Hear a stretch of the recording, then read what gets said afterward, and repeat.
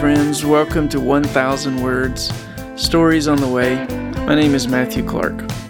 Thanks so much for following along with me these last several weeks as we've been meeting the writers for my new book/album project, Only the Lover Sings. One of the things that I've really loved about working with these writers has been seeing how each one of them brings out new treasures with regard to what God has been teaching me. There's no way for one person to see everything there is to see. But when we get in a group of friends who are all listening to and all looking at the same Lord, it's so great to compare notes. In other words, to bring what you're learning and then be surprised and encouraged by something God is working on in your friend's heart that you hadn't expected or seen. So when I got Heidi White's essay responding to one of my favorite songs on Only the Lover Sings, called Trying to Get My Heart Back, the Lord surprised me with a story that I had not known. He gave me the words of a friend who very literally magnified the Lord's sweetness or glory to me by what she wrote. I didn't know that in the Orthodox tradition, the Samaritan woman's story goes on to tell of her subsequent witness and martyrdom. And so I'm so excited to introduce you to this week's featured essayist, Heidi White, because she'll be telling us a little bit more about the woman at the well, aka Saint Fotini. And Fotini, think of photons. Fotini means the one on whom light has shone, or the enlightened one. And the light is Jesus' face. Trying to get my heart back, 'cause you can't give away something you do not have. I'm trying to get my heart back. I will give you a little bit of a trigger warning. I am going to talk a little bit about trauma and abuse in this episode briefly, just to let you know. The song Heidi chose to respond to is called Trying to Get My Heart Back, and it's a very personal one for me. Now, last week, our song was about how each of us has to face the fact that we've done a lot of damage to ourselves. We're facing the fact of how our own disordered loves and defense mechanisms have become false gods and they've led us into death traps. But this week, we're looking at something different. We're looking at the reality of victimization, abuse, and trauma. So if last week's song was about how we're our own worst enemies, this week's song is about how it's also true that we have real enemies. We have trespassed, but we have also been deeply traumatically trespassed against.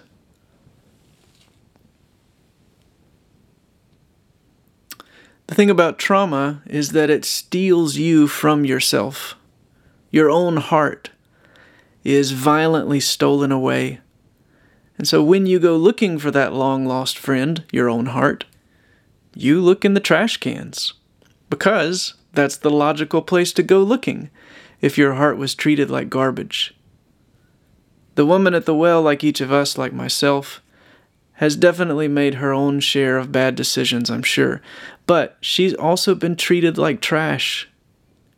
And if that goes on long enough, we find that the trauma begins to take possession of our hearts. And if that happens, when the time comes to give your heart away again, to trust, to love again, to be vulnerable, we find, without much surprise, that we have no heart to give. Here's roughly how it works. When we experience this level of pain as others hurt us, we, number one, we hide our hearts. It's simply too painful to feel what's actually happening to us. So we go numb. We shut down our hearts in order to survive. Number 2, we walk on eggshells. Our hearts are owned or possessed by the hurt, and so they can't have a life of their own. All of the heart's resources are expended in simply trying not to wake the sleeping dragon. We're anticipating in minute detail the feelings and desires of our trespasser in order to survive. Number 3, fear replaces the heart. Life becomes about blocking punches. Good feeling, good desire, that becomes a luxury that you cannot afford. The heart fades even further away, and in its place, terror takes up residence. Number 4, hurt becomes the new normal. The heart gets buried in the garbage pile once hurt becomes par for the course. Hurting people hurt people, they say. And here's a point of compassion, actually. Compassion even for those who cause hurt for others. Because we begin to feel like our trespassers must feel. They immerse us in their misery until like thorns it chokes out our own hopeful hearts. And so they've passed down what was passed down to them. Now, abuse is never excused, but it does take immense trauma to train up an abuser. And God never gloats. He longs to heal everyone.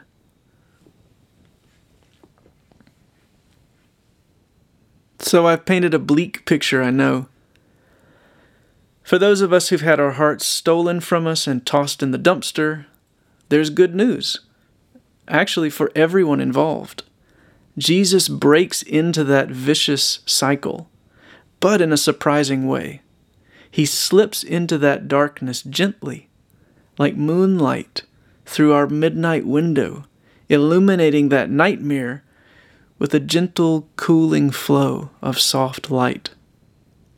A light that slips between the cracks of terror and trauma and calls us to hope again. Now, here's the thing. I've been learning something about hope lately, and it's this. That for the deeply hurt, hope itself is more painful than the pain we've gotten used to from our trauma. It's actually less painful to resign ourselves to despair. Because hope asks us to trust where trust has been murdered, to be vulnerable in the very place where vulnerability was so ravaged, to expect and desire good where our most tender desires were stomped on. To go back to that place and reclaim our hearts is simultaneously what we deeply desire and what may literally send a tsunami of visceral anxiety through every muscle, tendon, and bone in our body. When Jesus offers us our hearts back in hope, we may, and I'm not being metaphorical, we may become physically sick from terror.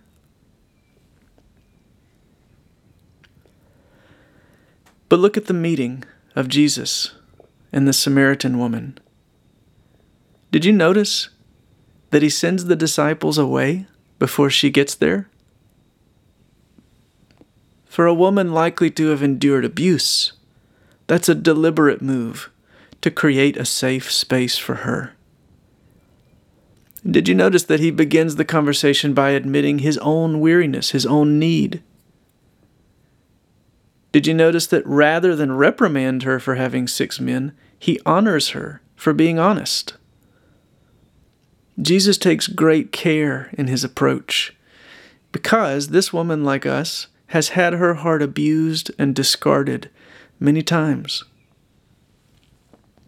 He introduces hope early in the conversation by saying that he has water to offer her, but he doesn't press too hard. In many ways, he lets her lead the conversation, humbly submitting to her. And by the end of this encounter, something is different. She's met a man who has refused to trespass against her, and she's sensing that she can trust him. Trying to Get My Heart Back is an important song to me because it's something very close to my own lost heart. Jesus knows that we've been hurt, and He has also been hurt. Hebrews says that because of the things that He has suffered, He is just the right kind of Savior for people like us. Hebrews 2:10-14.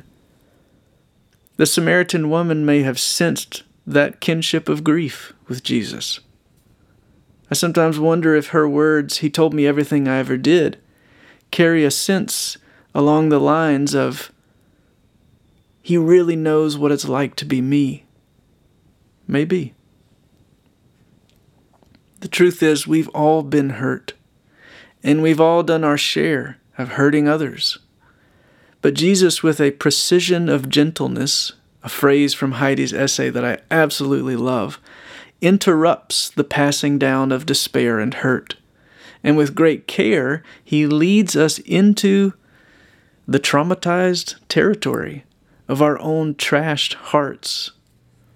And He offers us our lost hearts so that we might offer them back to Him, learning again to have faith, meaning to trust somebody, to have hope, and to love in the very place that those three things have become impossible for us. The gentle light of Jesus' face lifts us out of one system of identification, the dumpster, and into a new one, the betrothal scene of a bride. Now I woke up to the silver moon, thin enough to squeeze through, sneaking past the black dogs, climb into my bedroom, right upon the dark walls, something like a love song. It is beating on my windows, so I'm thinking I should hold on. So like I said, it's been such a grace to be given the voices of friends as they've written these essays for Only the Lover Sings. And I love Heidi's essay.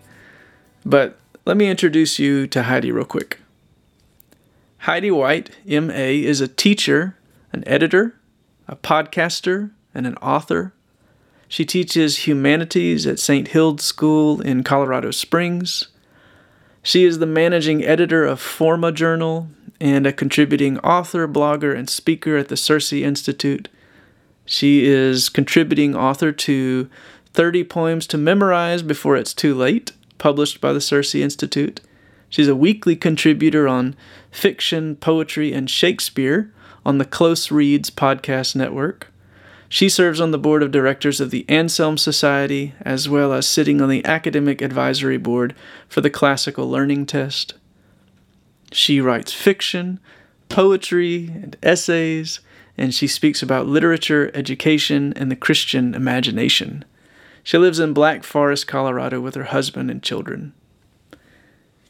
I know Heidi mainly through the Anselm Society in Colorado Springs and through the Cultivating Project. She writes for Cultivating and often speaks at Anselm conferences and retreats.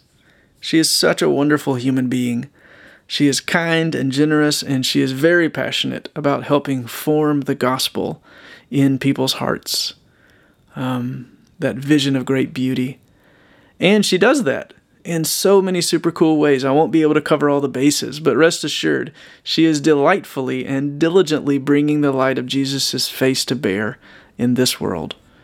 And so I am very, very thankful that she was willing to be a part of this project. So without further ado, here is Heidi White reading from the book Only the Lover Sings, an excerpt from her essay entitled Embracing a New Name, Saint Fotini.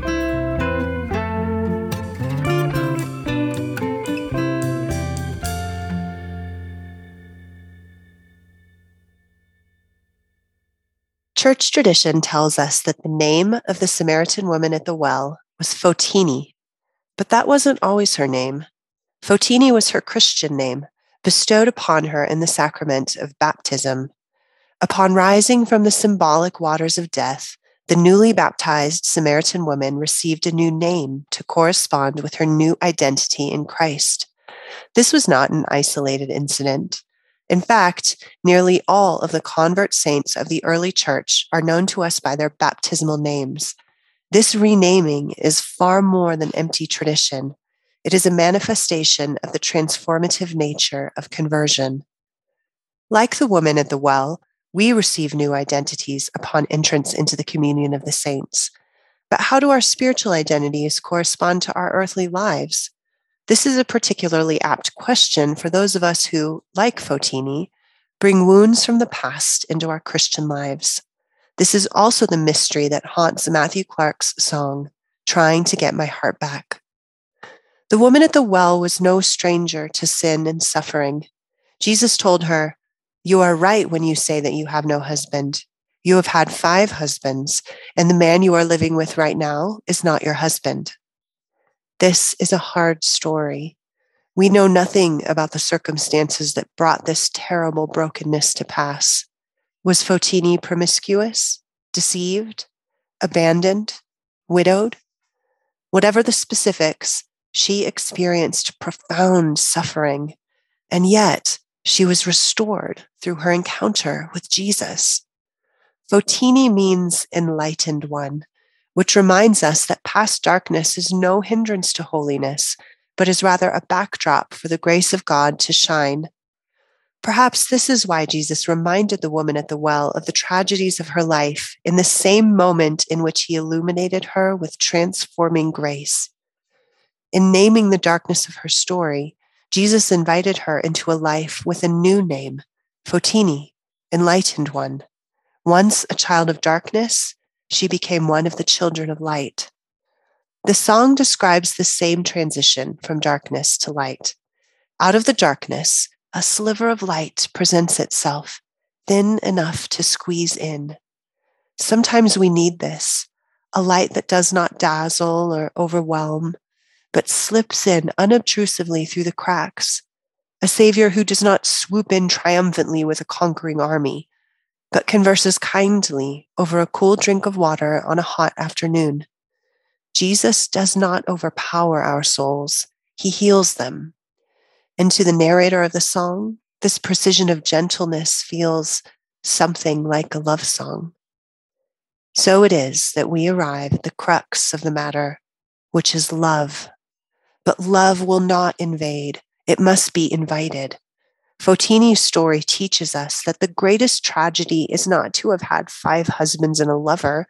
Such brokenness is frankly par for the course in the unfolding drama of human existence, but to resist love. Divine love is gentle, but also enduring. If the question is, what do we do about our broken hearts? The answer is always and only to open our hearts to love.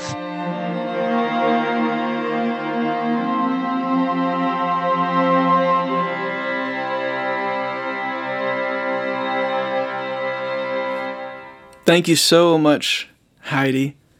You can order a copy of Only the Lover Sings on Amazon today, and you can read the rest of Heidi's beautiful essay, where you will learn more about St. Fotini, and I know you'll be helped to see more of what's possible because of Jesus' love for us.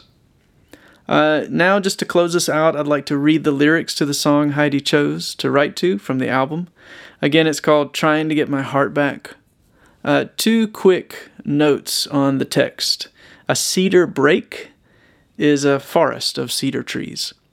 It's dark and kind of tangled, but cedars are also beautifully fragrant.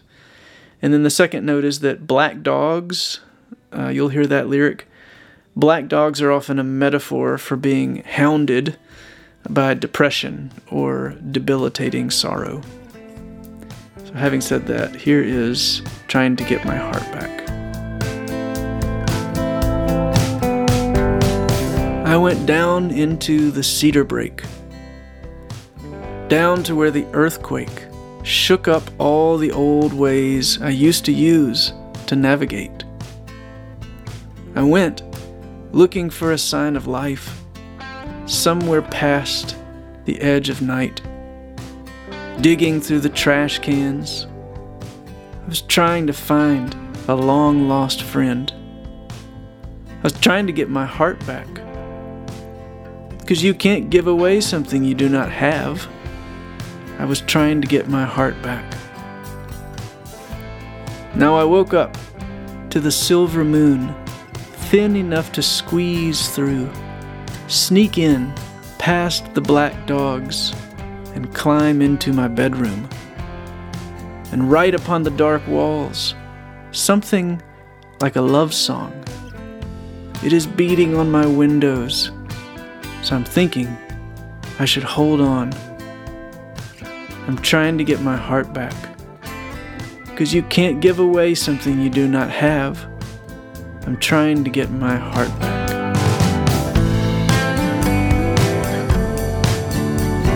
Okay, friends, thanks so much for being here today. I know this was kind of a heavy episode, but I hope you hear the good news amidst the hurt, that Jesus gets it. He knows where we are. He understands from personal experience what it's like to be crushed and thrown in the dumpster, and He is tenderly working to restore us, to remember us to our own hearts and to His heart. So hold on, friends, and keep fighting for hope. It's a very brave thing to do. That is all for this week. Please grab a copy of Only the Lover Sings. Listen to the songs on your favorite streaming platform, and go find Heidi White online. Check out all the good stuff she's putting into the world. And also, if you've read the book, would you please leave a review on Amazon and share it, recommend it to a friend? That would be awesome. Thanks so much, y'all. I will see you next time on 1000 Words.